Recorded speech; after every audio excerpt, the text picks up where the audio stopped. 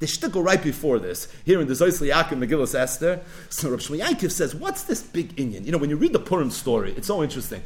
We make a big deal that Haman takes Mordechai, B'choi V'ir, Kol Choye Yosel Oish, right? It's such with the niggin and the drama. It could be the highlight of the whole Purim story. And Rav Shmuel Yankiv said that if you think about it, at that moment there was no Yeshua yet. Meaning things were looking good. There's no question about it. There was still there was still a lot of work to do. And there was still a lot of work to do. So he says, why is it that part of the Purim story gets such coverage? Lamaisa, you realize it's still Germany 1944 at that second. So l'chura l'simcha mazu oisa. So he said that the emes is it's a goyim.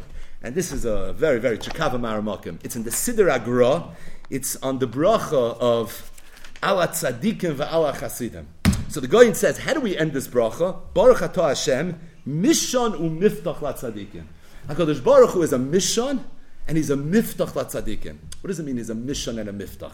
Miftach means that tzadikim trust in HaKadosh Baruch Hu, and HaKadosh Baruch Hu is worth trusting in. HaKadosh Baruch Hu doesn't let you down. You have betach in HaKadosh Baruch Hu, Hashem takes care of you. He's also a mishan. A mishan is like shiftecho mishanteche hemi nachamuni. It's like a cane. It's something that you lean on. So HaKadosh Baruch Hu is a mishan for the tzaddikim, and he's a miftach for the tzaddikim. So says the Goyin, a dover nifla. He says that in order for a person to be zoicha to a Yeshua, he has to trust 100% that the Yeshua is going to come.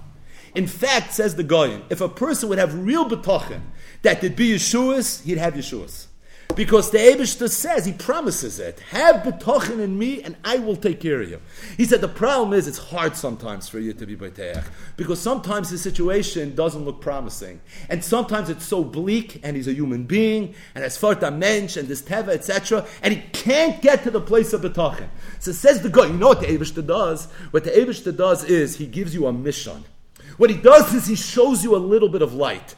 That light's tachlis is to get you to a matziv that you could be beiteach, and through the betachin you have, that's where the Yeshua is ultimately going to come from.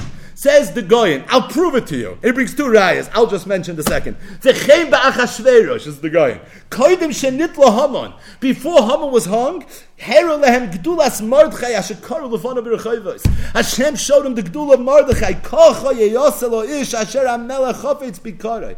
And by doing that, Saad oisam b'bitchoinam. He gave them a little bit of hope. And the Yidden Chap, I know it's Germany 1944, but at the same time, they were able to see a glimmer of light. Wow. If Achashverosh, who is Malach Bekipa, he's the most powerful king in the world, he's supporting us, and he's giving us chizik, and our guy, Mordechai Tzaddik, is B'choi V'ir, and the troublemaker is Dafka, the person who's B'shol Tachnis, so it gave them a hope, and once they had that hope, they were able to come lidei bitachin, and that's when the Geula came. Azoy steht in Goyim. The Eibishter is a mishan u'miftach latzadikim. First, he's a mishan. He gives you something to lean on. He gives you something. He throws you a bone to show you a glimmer of light.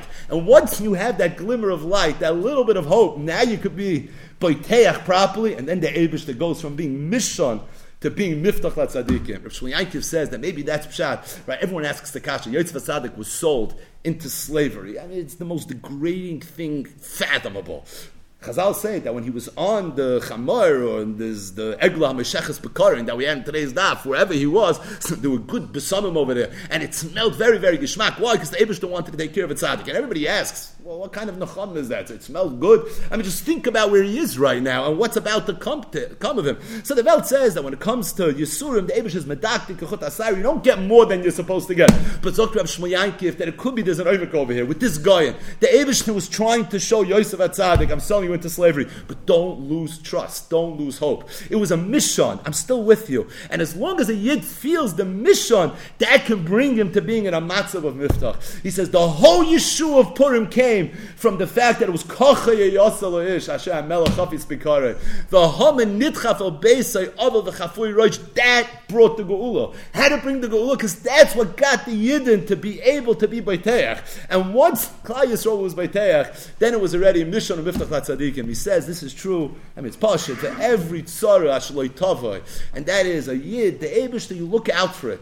The Eibishter is throwing you a mission sometimes, and through the mission, the avodah then is to be beiteach, And if a person will be Baiteach, he'll go from being Mishon to being Miftach, and we'll stop here.